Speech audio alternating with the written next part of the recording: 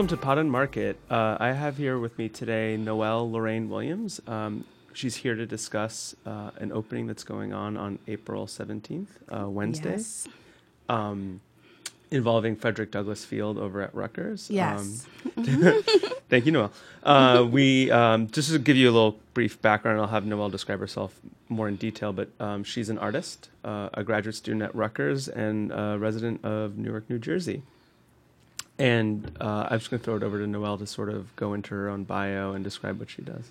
Awesome. Good morning, Manny, and good morning, everybody. It's awesome to be here in the studio. My girlfriend's here, the sound engineer's here, and it's just a great Saturday morning in Newark. Really beautiful.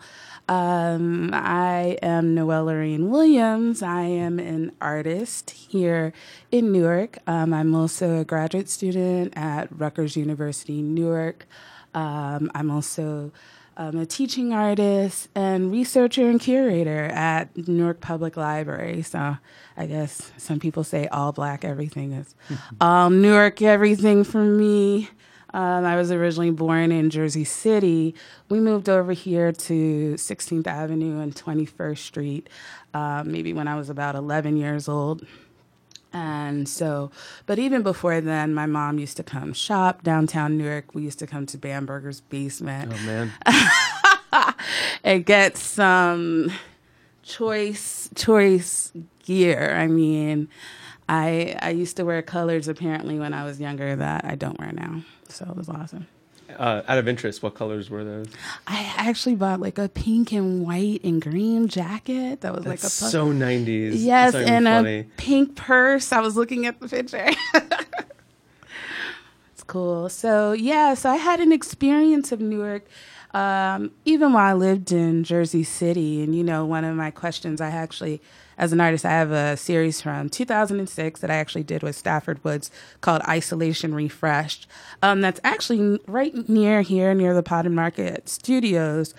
Before they actually started doing work on Teachers Village, I have this imagery where this activist wakes up 40 years later after the Newark Rebellion. And she's like, where did everybody go? What happened? You know?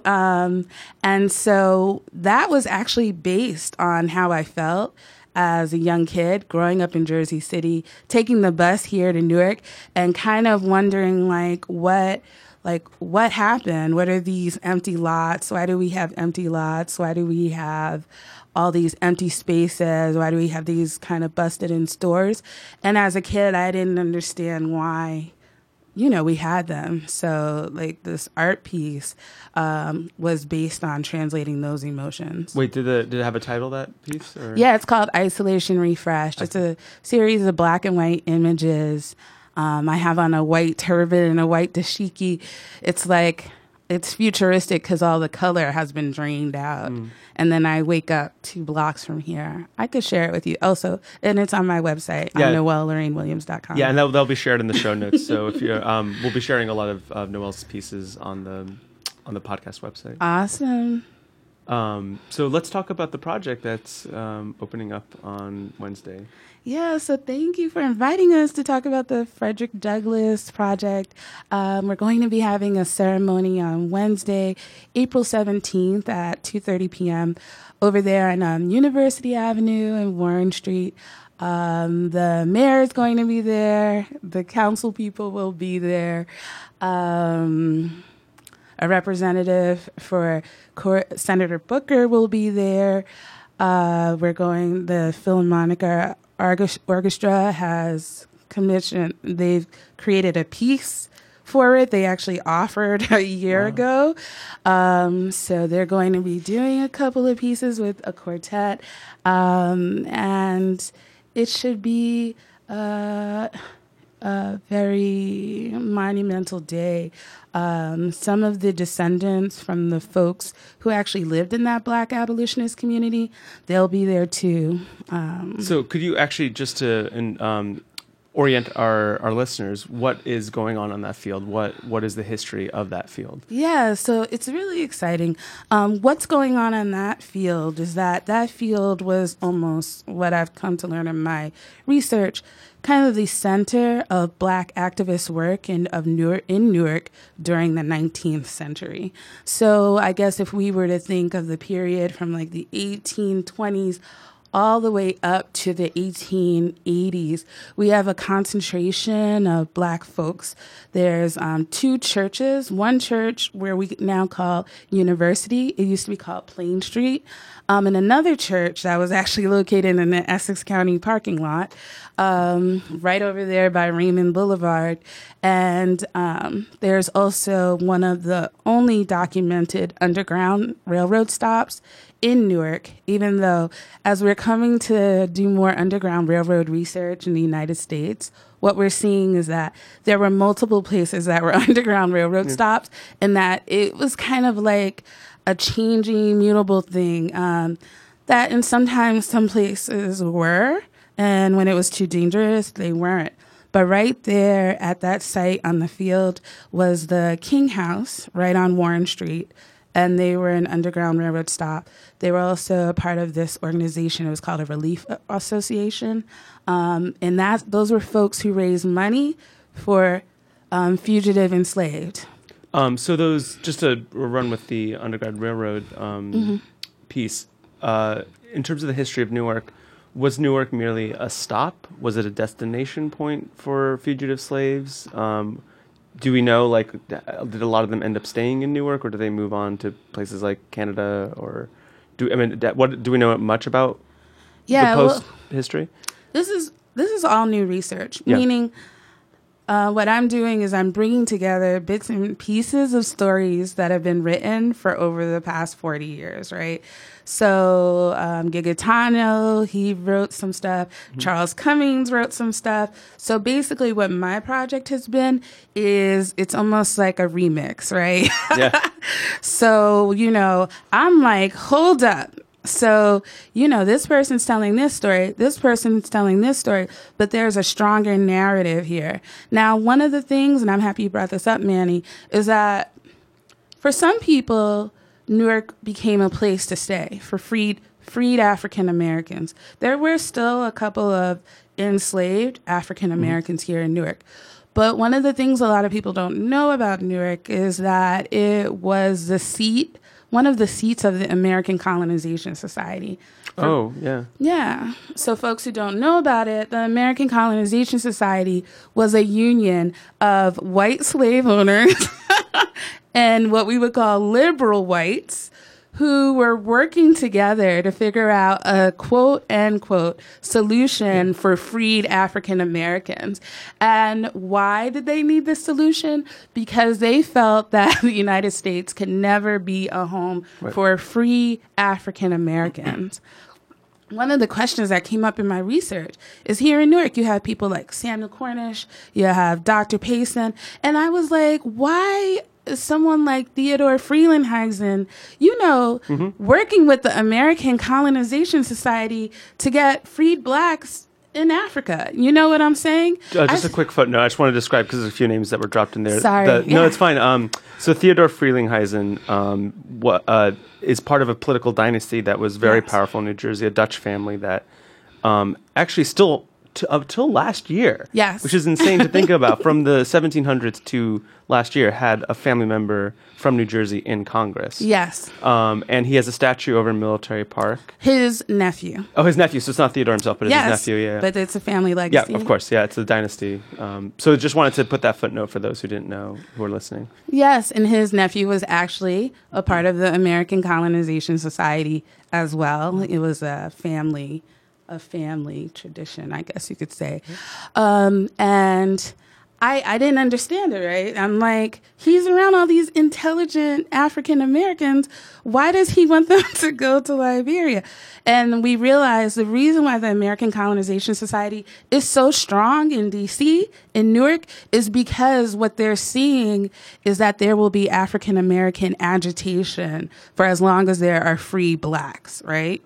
So the American Colonization Society then becomes a response to African Americans asserting their rights in cities like Newark, Brooklyn, D.C., Philadelphia. We have this burgeoning community from the 1820s on, and they're like, we cannot coexist. So some of the solutions were like, send them out to the Midwest, other solutions. And so Liberia becomes the most beautiful solution to present to audiences. So they have a major meeting right here, a block away from the studios at First Presbyterian Church, where they raised thousands of dollars for the American Colonization Society.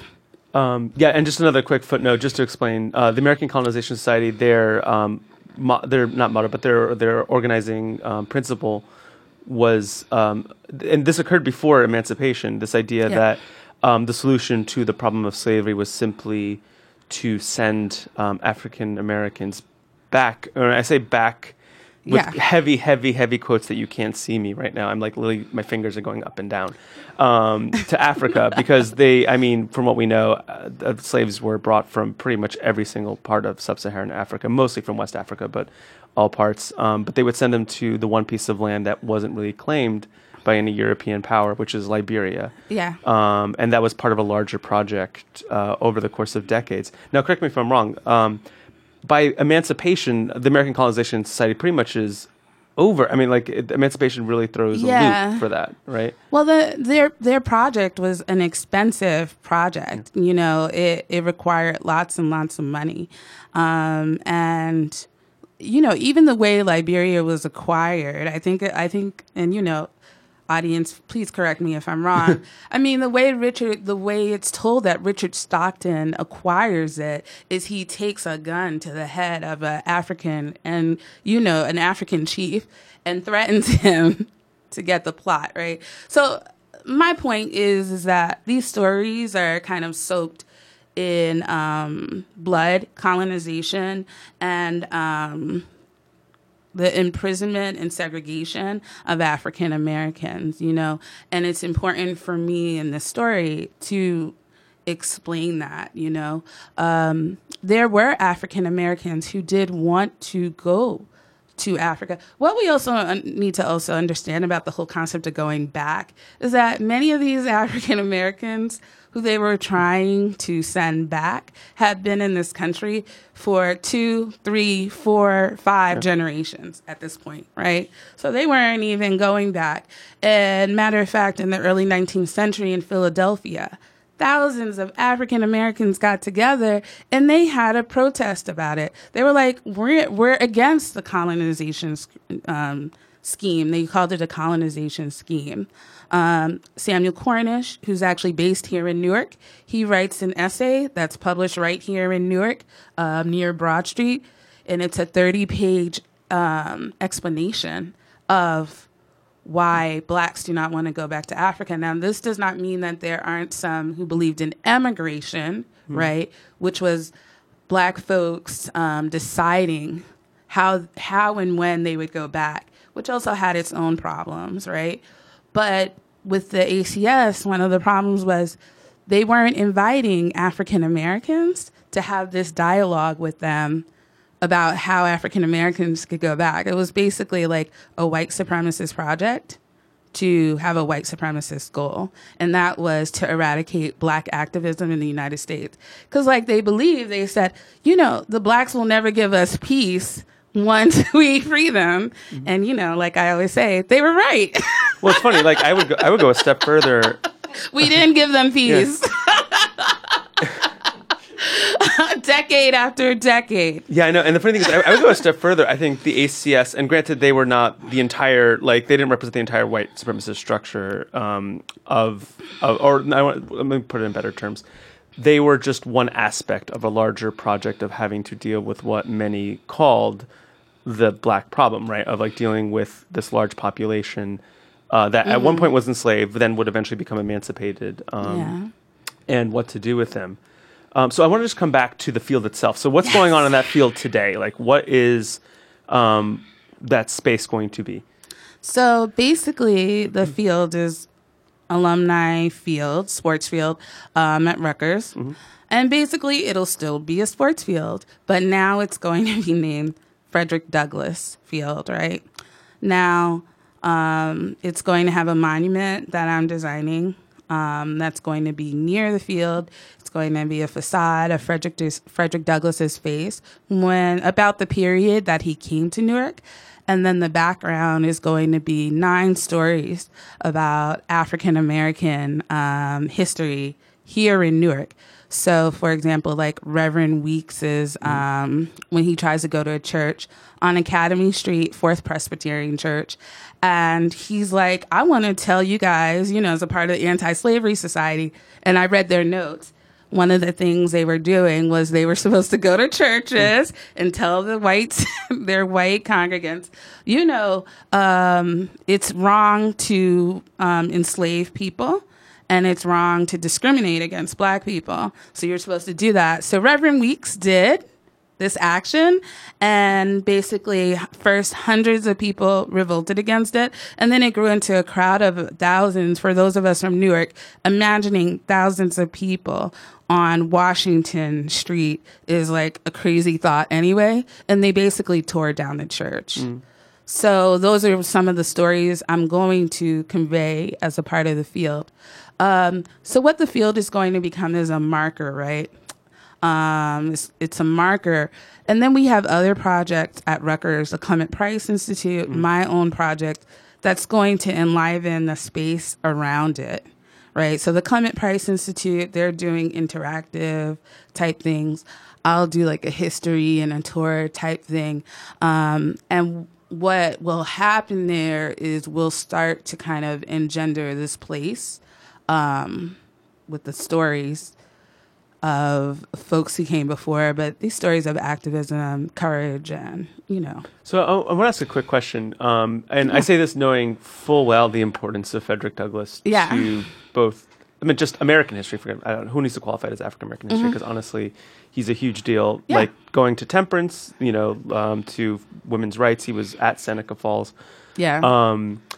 Why Frederick Douglass, who I associate with having been born in Virginia, I think, and spent a lot of his time dying in Washington, D.C. itself, but he had gone across the world. He was an activist in a lot of places, but I don't think of him as a Newark figure. So why name the field after him? So, okay, first it's because the church, Plain Street Colored Church, was on that field, right? So what we're doing, so the church that Frederick Douglass came to Newark to visit is on the field. And so when we found this out, right, Todd Allen is the one who identified this. He works with the Frederick Douglass Initiatives, and he shared it with the chancellor. And then I contacted the chancellor about sharing about Newark's Black abolitionist history. So what happens is through Frederick Douglass coming to visit and the existence of this community, it becomes an opportunity to educate the public and also mark the space of Black empowerment. So you understand? So even though we don't connect Douglass to like Newark or Jersey City, any of these places he visited, it becomes a part of, if we've been thinking about monuments in this country deeply for the past 3 years in spaces, right? So like you mentioned earlier, there's a statue for Freeland Heisen's nephew in the park, right? Is that through this renaming process, we're reimagining these spaces. So it's not like Douglass had a studio there, he worked there a lot. It's that he came to visit. He probably visited a couple of times. We're coming to find out he came to Newark quite a few times. But that we're marking Black empowerment in Newark, and also the tradition of writing and reading as liberation, right? So Douglass came to the church, he gave a speech. He was promoting his paper, The North Star, right. And this is also the site where Samuel Cornish is publishing, and let me explain, and I'm sorry I didn't explain this to the audience earlier. When we think of Black churches during this period, they're not just places where people go and worship. At that site, that was a school for girls. You know, it was most likely a site to like gather clothes for the Underground Railroad. This was a place where they had political meetings. I think by the time we get to 1834, the Colored American Anti-Slavery Society is meeting in that church, right? So the way you should think, and the audience should think of African American churches and Plain Street Colored Church is almost as like an activist center, you know. So just to be clear on that. Yeah, and it's really cool that obviously it's a sports field and it has some use now, but it's not. It's great to actually make that previous history of that space actually come to life with, you know, a picture of Frederick Douglass and these stories. They'll be surrounding the field. Like, where will these stories be placed? No, it'll be the marker. It's going to be on the corner of the field, and the field is being renamed. So, you know, I think someone said in the meeting, you know, what an amazing thing to like go look at a map of Newark and see something called the Frederick Douglass Field, you know?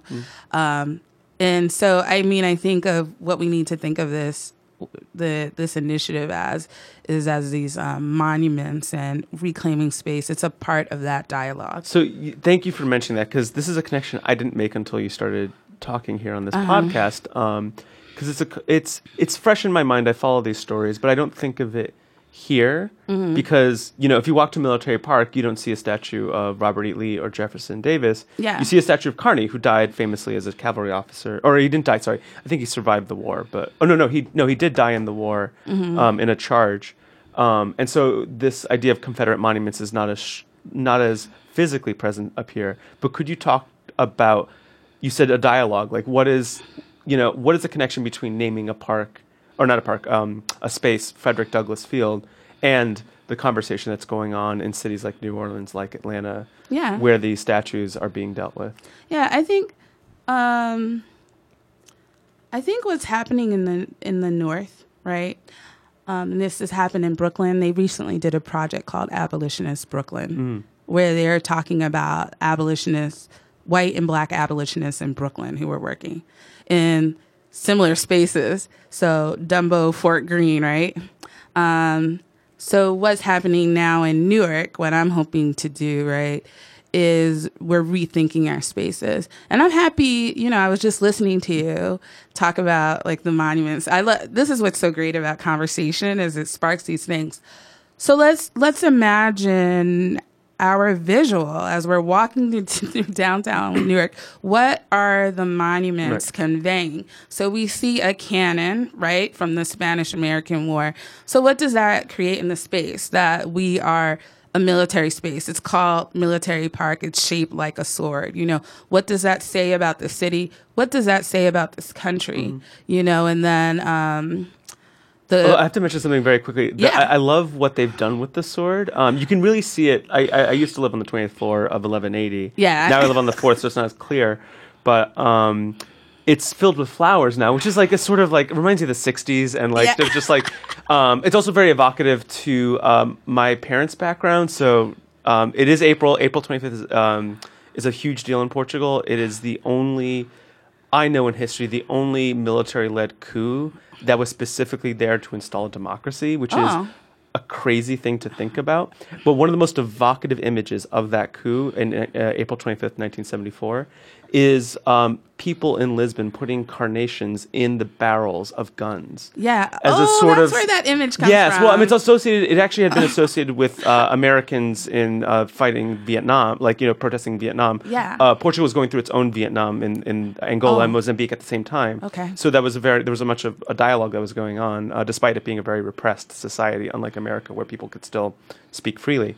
But the idea of placing flowers and guns makes me think of putting these beautiful flowers that, particularly in spring, bloom with all these colors in this sword shape, which is really hard to see on the ground level. But if you look from above, it's a very evocative, almost like this idea of changing spaces and being in dialogue. Like, yes, there's a sword there. We don't need to necessarily eliminate the sword, but the sword is now filled with flowers, right? This like, you know, reclaiming space kind of thing. Yeah, but the park is still called Military Park, not Peace and Freedom Park. Of course, yeah. And that's kind of like with the monuments, what comes up, right? So Theodore Freilinger, even though he gave a lot, the nephew gave a lot to the community. There's a statue for him there, but there's not a statue for Kenneth Gibson. They just barely got the statue for Dr. King a couple of years ago. Yeah. You know, there's not a statue like my professor pointed out of Samuel Cornish. You know, Samuel Cornish lives here in Newark. He founded the Colored American, which is the first national Black newspaper. You know, there's not a statue for, his name escapes me now, but he fought in he's African American who fought in the Revolutionary War. And then even if we continue to walk down the street, there's a gigantic statue of George Washington in Washington Park. And George Washington owned, as we know, 160 enslaved people. Right. And that might be off. I'll correct it. But the whole thing is, what does our visual environment convey to us? What does it mean? A military park, a cannon, these white men who support particular structures. So by doing the Frederick Douglass Field, or even the field, my friend who passed away last year, Jerry Gant, worked on the Nat Turner Park, right? Yeah. These are all moves to engender the spaces with African American ideas of power. So it's funny because when you mentioned Washington Park, the other statue I thought of, like, Washington's obviously a controversial figure, but he has some not redeeming, but that's not actually a word I should use at all, but he has these qualities that were also interesting and could be learned from this idea of like restricted power and his role as a president. The problem is his glaring personal fortune was built on slaves, running this plantation down in Virginia. But there's another figure in that park who I think is generally regarded as an awful human being, but is so important to a particular group, and that's Christopher Columbus. Yes. And that is where I think the conversation gets very interesting, where the jury, I don't want to say the jury is still out, but he's such an important figure to the Italian-American experience just because his life symbolizes an Italian literally coming to the New World. My personal preference of replacing would be like Garibaldi, who I think has a similar, like he came to the New World. He actually lived in Staten Island, which is a crazy story, but was also like a revolutionary who wanted a united Italy and a republican Italy, which ended up not happening until much later. Interesting. But, what do you do when the space has two meanings or has two interpretations, right? One where one group sees it as an affront to their identity, to their story, to their heritage, whereas another group sees it as a celebration of their heritage. I mean, this sounds like the Confederate argument, but like, how do you negotiate that conversation? I don't want a solution per se, but I wonder how do you talk about spaces when you do run into the problem, like Frelinghuysen, questioning his role, the family's role in the American colonization society, but also realizing that the family did represent this state for many years, was on the Republican side of, or the Union side of the Civil War. Like, how do you deal with those issues? Well, first, I want to say the Confederacy argument is trash. I mean, and scholars have spent a lot of time doing op-ed, publishing pieces over the last 2 years. So we can understand that the Civil War was about slavery. In the South, they keep pushing this mythology that it was about statehood and folks being autonomous, and they're always pushing this like Southern culture of freedom, and we represent the best of the United States. But it was about slavery. I mean, Ta-Nehisi Coates did an essay in The Atlantic where he's literally writing for 7 pages how each state, what their position was before they entered the war. You know what I'm saying? So, but as far as other spaces, like with Columbus, it just brings us, as an American studies scholar, it brings us more into how these cities are constructed for various ethnicities. So if we're understanding whiteness, right, and we're understanding being Italian or Irish, where you're not really considered white enough, you're considered to be kind of, being perceived as disposable, expendable in a lot of the narratives of these cities. Someone like Christopher Columbus becomes a symbol of the power of your community, right? So there's an emotional connection to it within the realm of us understanding race in the United States. But since there aren't that many Italian scholars, thinkers, activists who are saying, hey, y'all, let's think about our relationship to whiteness, and our relationship to colonization, and our relationship to domination, that conversation hasn't really been enmeshed in how Italian Americans are thinking about statues of Christopher Columbus, right? Mm-hmm. No one's really saying, I understand that they treated your great-grandparents, your grandparents like crap, disposable labor, and that those are the feelings that are undergirding this Christopher Columbus debate. I mean, even on The Sopranos. Yes, I love that episode. No, there's and I love it.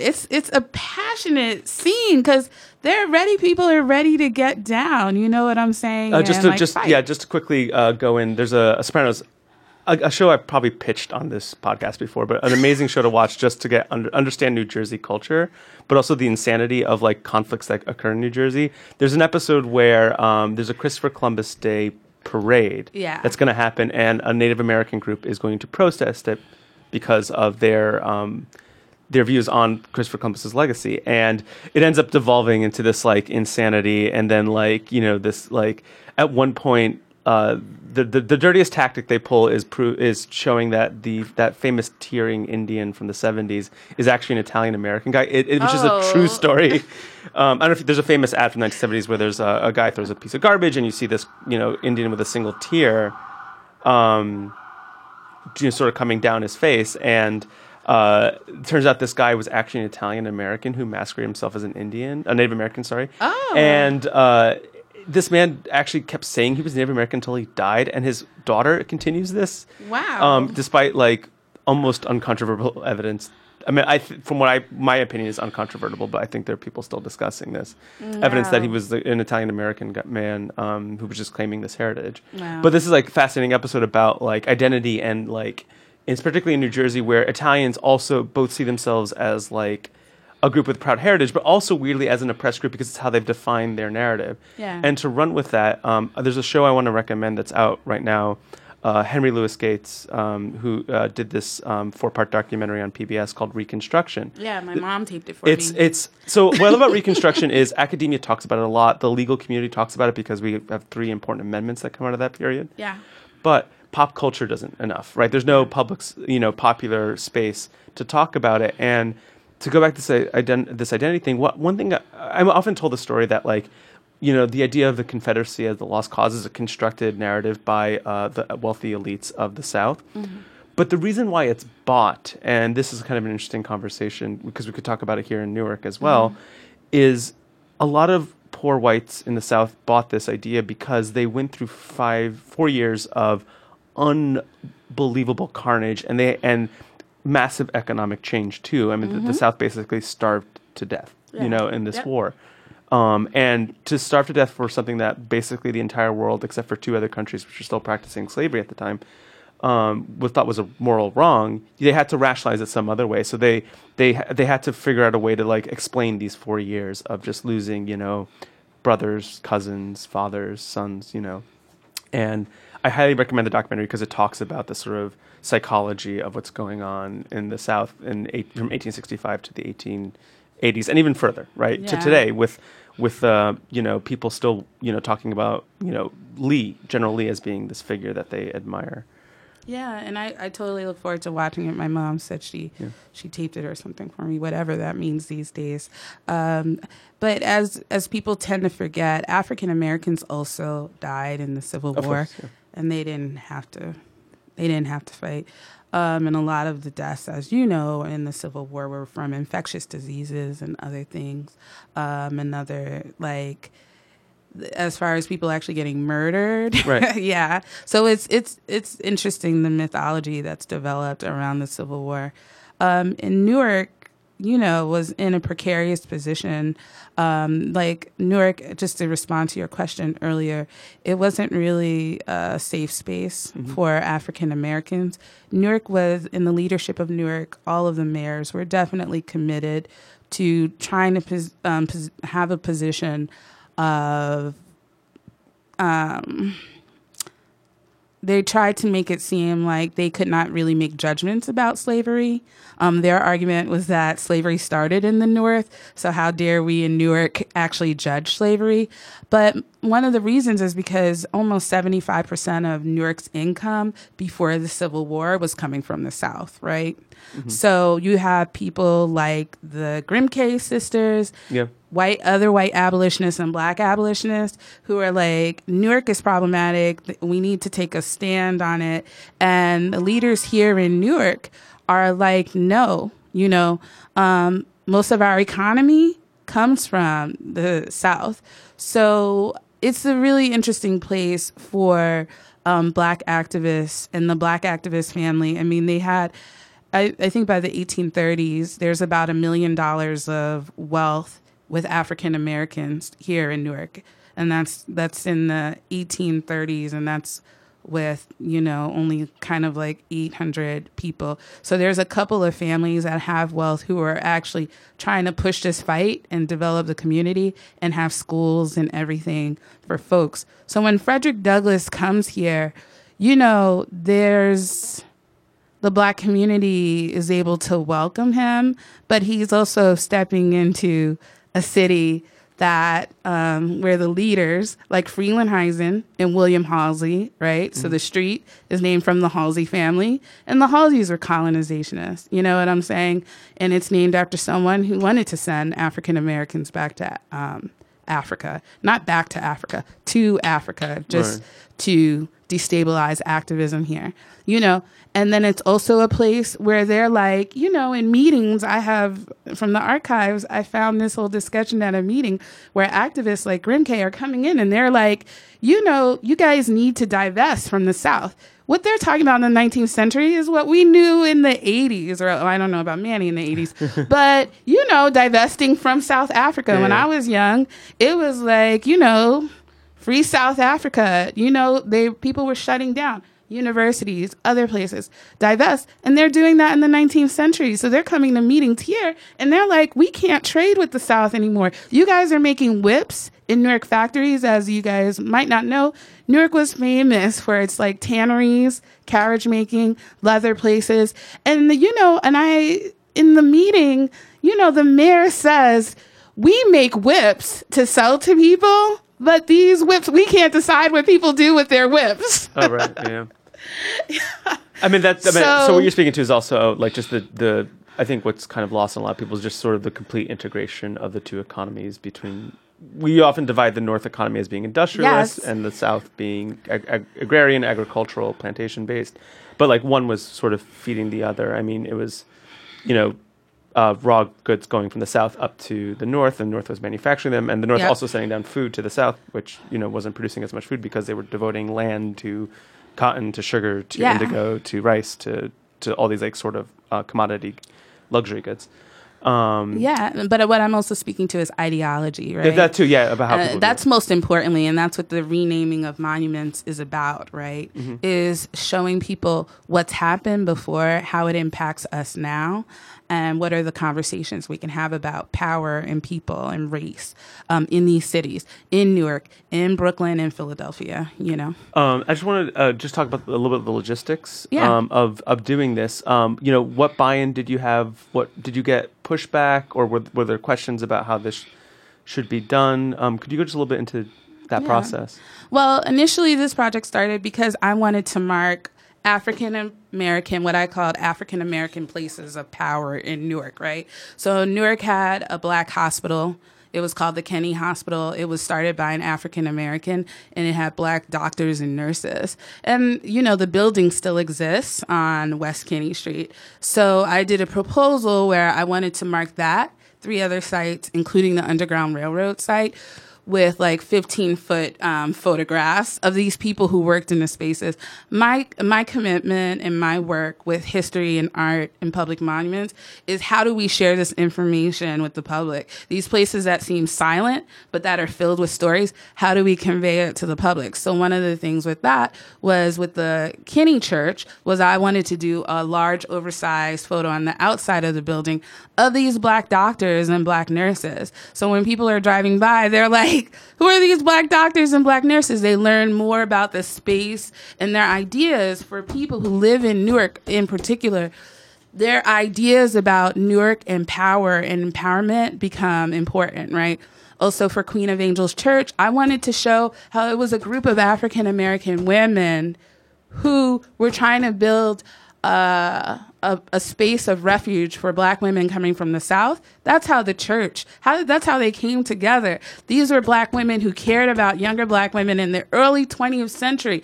So we keep having these narratives in Newark of dispossession and lack of care by African Americans about one another. That really does, in a lot of ways, feed the different narratives about who's cared for, who doesn't get cared for, what we can deal with, whether we have non-unionized jobs or what's actually taking care of Newark. And I think as far as like with the Frederick Douglass Field, so when I came to that and I wanted to propose my project to the chancellor, I ended up being a part of the Frederick Douglass Project, So it's fascinating because, I'm still doing these themes of marking Black power and marking Black empowerment, but I'm coming through it through a different lens. You know what I'm saying? It's not the 4 original sites. So my buy-in in it, I guess, just to make sure I'm answering your question. I'm talking about other people's buy-ins. So other people's buy-in, so other community members? Well, yeah, for example, so what I'm getting at is every time you reclaim a space, you're unclaiming it for something else, right? Yeah. So it used to be alumni field. Yeah. So I'm sure there are alumni who may have been not as on board. Yeah. And I'm wondering, how did that get negotiated? Is there another space being dedicated to alumni? Like, how is that being handled, or do you not know it? Well, actually, with this, it was actually pretty straightforward, okay. Right? I think maybe if the field had been named by a particular person. Right, with an endowment, right? Yeah. Yeah, I'm sure we would have had a lot more discussions, right, about renaming the field. This is a little bit easier since it was called Alumni Field. I'm assuming there are multiple investors who helped create the field, right? Multiple alumni. So it was a relatively straightforward process. The chancellor recommended it to the board of the university, and they were like, great, let's do it. Wow. Yeah, it's so funny because I always get a little nervous when something's being pulled down or renamed because there's always there's always a group that identifies with that somehow, and I thought that might have been the case here. But look, it turns out you had a relatively seems like easy process doing that. Yeah, the only pushback we've had are individuals who are like, why are we honoring Douglass when we could be honoring, this socialist organizer from Newark who did this? Or why aren't we naming it, so-and-so field? They're like, and I think in a lot of ways for those folks, they think we want to rename a field, let's name it after someone, rather than being a part of this monuments discussion, this national discussion, and realizing that Frederick Douglass and this Black community engaged that space. Yeah, Newark has always had this interesting tradition of, there's a lot of places named after local people, but a lot of prominent spaces are actually named after individuals who are somewhat associated with this place. The most famous figure I could think of who visited here once famously, I think he's been here more than once, but there was one time he came that was a big deal, and that's MLK, right? Yeah. He has a federal courthouse named after him. He has what used to be High Street, and High Street, I think it's lost on people nowadays, but if you live in England, it's like their way of saying Main Street. Mm-hmm. High Street ran across from all the way in the westward to, it's where the courthouse, the Essex County Courthouse is, and along that whole road. That's MLK Boulevard, and he's not I wouldn't consider a Newark figure, despite him having a historical presence in the city at one point. And I liked your sort of comment from earlier about sometimes you do need to use a prominent figure to get people to engage. Yeah. Because it's more easy to recognize Frederick Douglass than it is to pick who's the parish, the guy who ran the parish that you mentioned his name? Oh, Samuel Cornish. Yeah, Samuel Cornish, right? Like, he's the founder of the first Black African American newspaper in the United States. Well, but that's a crazy. No, but the funny thing is, like, that's the weird part about history. I mean, we've done a good job sometimes of bringing names that have kind of died out and revived them. I think the Grimke sister, Grimke, I can never pronounce it right. I know. Someone always corrects me. Yeah, those sisters are getting more of a play now because they're just, like, insane. Like their backstory, these are two women who were born into a slaveholding family, convert to Quakerism, despite their parents, like, saying, we're going to disown you if you do that. And the fundamental tenet of Quakerism is you cannot own slaves. Like, there's no way to, they're the leaders. They're the white leaders. Yeah. But, like, I'm wondering if Cornish will have his day in the sun at some point. And I understand why you named it after Douglass, because you want a young, 7-year-old, whether it's a Black 7-year-old or a white 7-year-old, to be like, oh, I've heard that name before. Let me read this little sign here. Yeah. As opposed to being like, well, I don't know who that is, right? Like, yeah. Well, but in Frederick Douglass, he's, he represents feminism, abolitionism, complicated democracy. Yeah. And to be frank, I mean, as far as a university for Rutgers, he represents all of the things a university should represent, right? So dialogue, discourse, activism, writing, reading, communal discussions. I mean, he represents all those things, and actually, in like what my agenda has been at the Frederick Douglass Committee is to make sure that the African American community that Frederick Douglass visited, that they're represented, that for me is the most important part of the story. That's why I'm on the committee. That's why I go to weekly hour and a half meetings when I'm working on a project about the 19th Amendment. I'm doing my own research. That's why I'm committed to this project for the past 13 months, and probably I'll be working on it for another 16 months. And it's interesting. I just want to bring this up for folks to look at if they're curious about it. There's this white scholar, I can't remember his name now. He's done a whole project about Martin Luther King boulevards across the United States. And y'all just... you will be amazed at all of the pushback on Martin Luther King boulevards. I think folks of my generation, and Shirley, Manny, and everybody else in here, will not even understand like how prominent streets have in certain communities, and even in white communities, they've attempted to name certain streets after Martin Luther King, and it's failed. And, a lot of Black folks, we always make that joke, the quote unquote worst part of the hood is always the MLK. But the reason he explains, and you'll see, Google like marking MLK streets, is because it's only in African American communities where it can actually get passed. There are places around the country people were resisting their schools getting named after MLK, so on and so forth. And to be frank here, Mayor Sharpe James actually was the only vote against High Street being named Martin Luther King Boulevard. That was their second attempt to rename that street. Originally, they were going to name, I think it's Elizabeth Avenue. All of the people along Frelinghuysen going towards Elizabeth in that part of Newark were like, no, you'll destroy our businesses by renaming this section Martin Luther King Boulevard.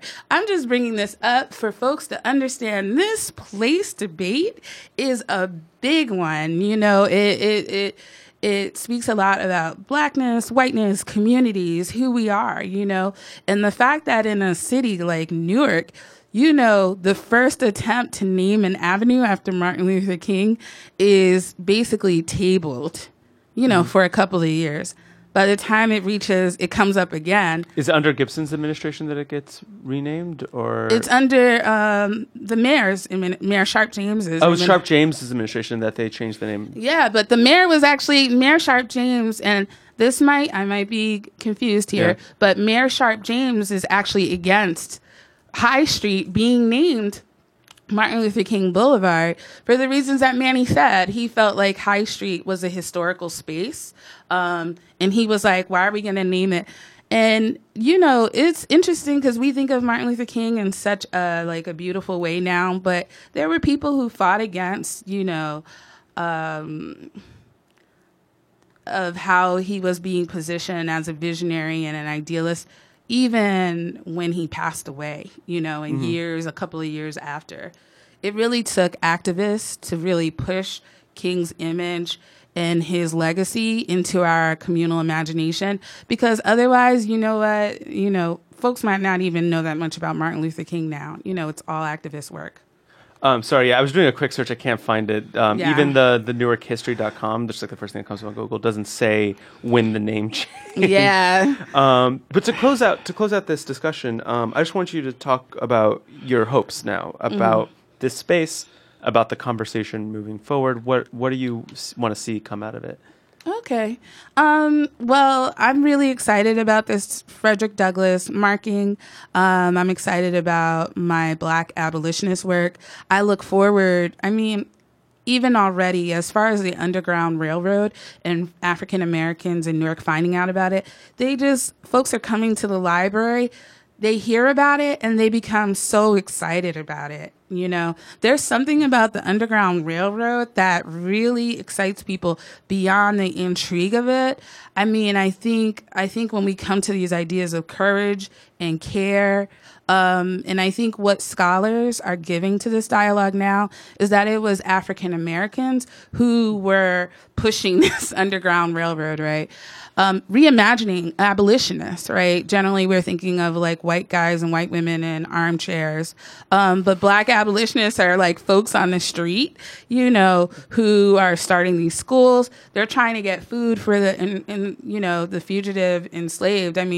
I didn't even think about it before I started this project, but when you ran away from a plantation, you needed clothes, you needed money, you needed food, you needed all of these things. So I'm working on this Black abolitionist project. I look forward to the tours. I'm doing virtual installations. I'm reimagining spaces and photographs, and it's going to be amazing. The exhibition is scheduled for 2021 at the library. Another project that I'm working on is we're looking at the 19th Amendment next year is the centennial celebrating the women's vote. Mm-hmm. But the way I'm the curator and researcher for that's going to be at Newark Public Library. It's a traveling exhibition. If you guys are interested in having your school take the exhibition, we will send it there. And one of the things with that is we're looking at the ways that women of color were engaged in the dialogue. Frankly, even though in 1920, women received the right to vote, Black women really don't have the bars pulled away from voting until the 60s, you know, Native American women, you know. So I'm excited about that and that project. And what I'm hoping over the next couple of years with my work, the work that the Clement Price Institute is doing around dispossessed people, Native Americans in this region, is that we are going to bring the truth of what these regions, like Newark, Jersey City, what the truth of this experience was for African Americans, radical whites, Native Americans, and we're going to have a different understanding of community. That's my hope. So I think you may have preempted me, but I want to close out the episode with what I close out every episode with, which is what you're excited for in Newark, sort of something that's going on that you want to share. Let's see. Like I said, I'm always excited about my projects. What I'm excited about is folks just getting excited always about culture, about art, about history, people having conversations about things, about what does it mean to be queer, talking about gentrification here. What is placement? What does it mean to be a woman? What does it mean to be a man? That folks are re-entering these conversations. I've been an activist since I was 13 years old. I co-founded an LGBT group at my high school. I was the president of Women of Color junior year in my high school. So I've been working on these issues for a long time.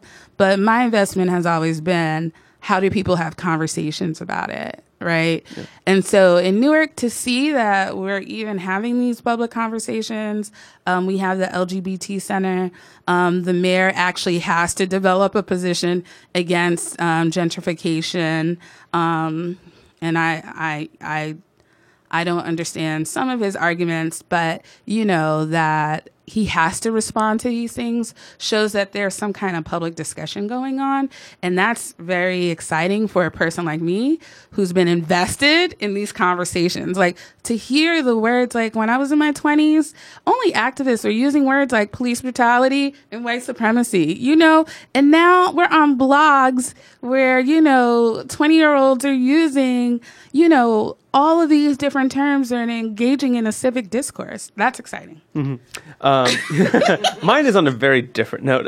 So by the time this podcast comes out, it'll already have happened. But Sunday is my annual picnic, which everyone in this room is invited to. What? I do it in Branchwick Park. I hope it doesn't rain. And I hope the cherry blossoms. The dark ones have blossomed, but the light blush pink ones haven't yet. Yes. And I'm hoping that by this Sunday they'll be out. But I love doing it because I make these special sandwiches that are waffles with fried chicken in the middle and like a nice sauce on the side. It's just great. Ooh, maybe we'll come by. Yeah, no. Well, I usually post the location because you know how crazy it gets up in Branchwick Park, particularly the festival weekend. So I'll Google Earth the location for those who were invited on Facebook. Yeah. But maybe next year I'll make it a bigger event and invite all the pod listeners, all of you out there, the hundreds and thousands of you out there that I like to imagine that are out there. So I want to thank Noelle Lorraine Williams for coming on today. Thank you for having me. No problem. I just want to make sure I get this right. So this Wednesday, April 17th. So this Wednesday, April 17th at 2:30. If you go to maybe like Rutgers Today, or you just Google the event, Google Frederick Douglass, April 17th. You will be able to register and come. Right now, we have like 400 people coming. I think our max is like 500, but just come. I mean, it's like, when do you have the opportunity to just like commemorate Black activism, and I'm so excited for all of us. I'm hoping that even with like African American history, and soon we'll have more about like immigration in New Jersey and Newark. We'll have scholars who will look at, like what poor women. I mean, I think there's opportunity to just spark so many people. So I'm excited. Thank you, Noelle. This is Manny Antunes, host and producer of the Pod and Market podcast, editing and sound engineering by Byphrase. Podcast logo and design provided by Robert Conti. Additional creative input by Samantha Catais. Pod intro and outro music by Dan Myler. If you have a subject you would like to hear discussed on this podcast, please email podandmarket@gmail.com or contact the pod through social media. We are on Instagram, Facebook, and Twitter. April is National Poetry Month, one of my favorite months. I oftentimes put quotes on Facebook, and I'm going to bring you a quick, very fast poem from one of my favorite collections. It's called Half Light, the collected poems of Frank Bidar from 1965 to 2016. It's a really cool book of poetry over one person's lifetime. And the name of this poem is Homo Faber. Whatever lies still uncarried from the abyss, within me as I die, dies with me. Thank you.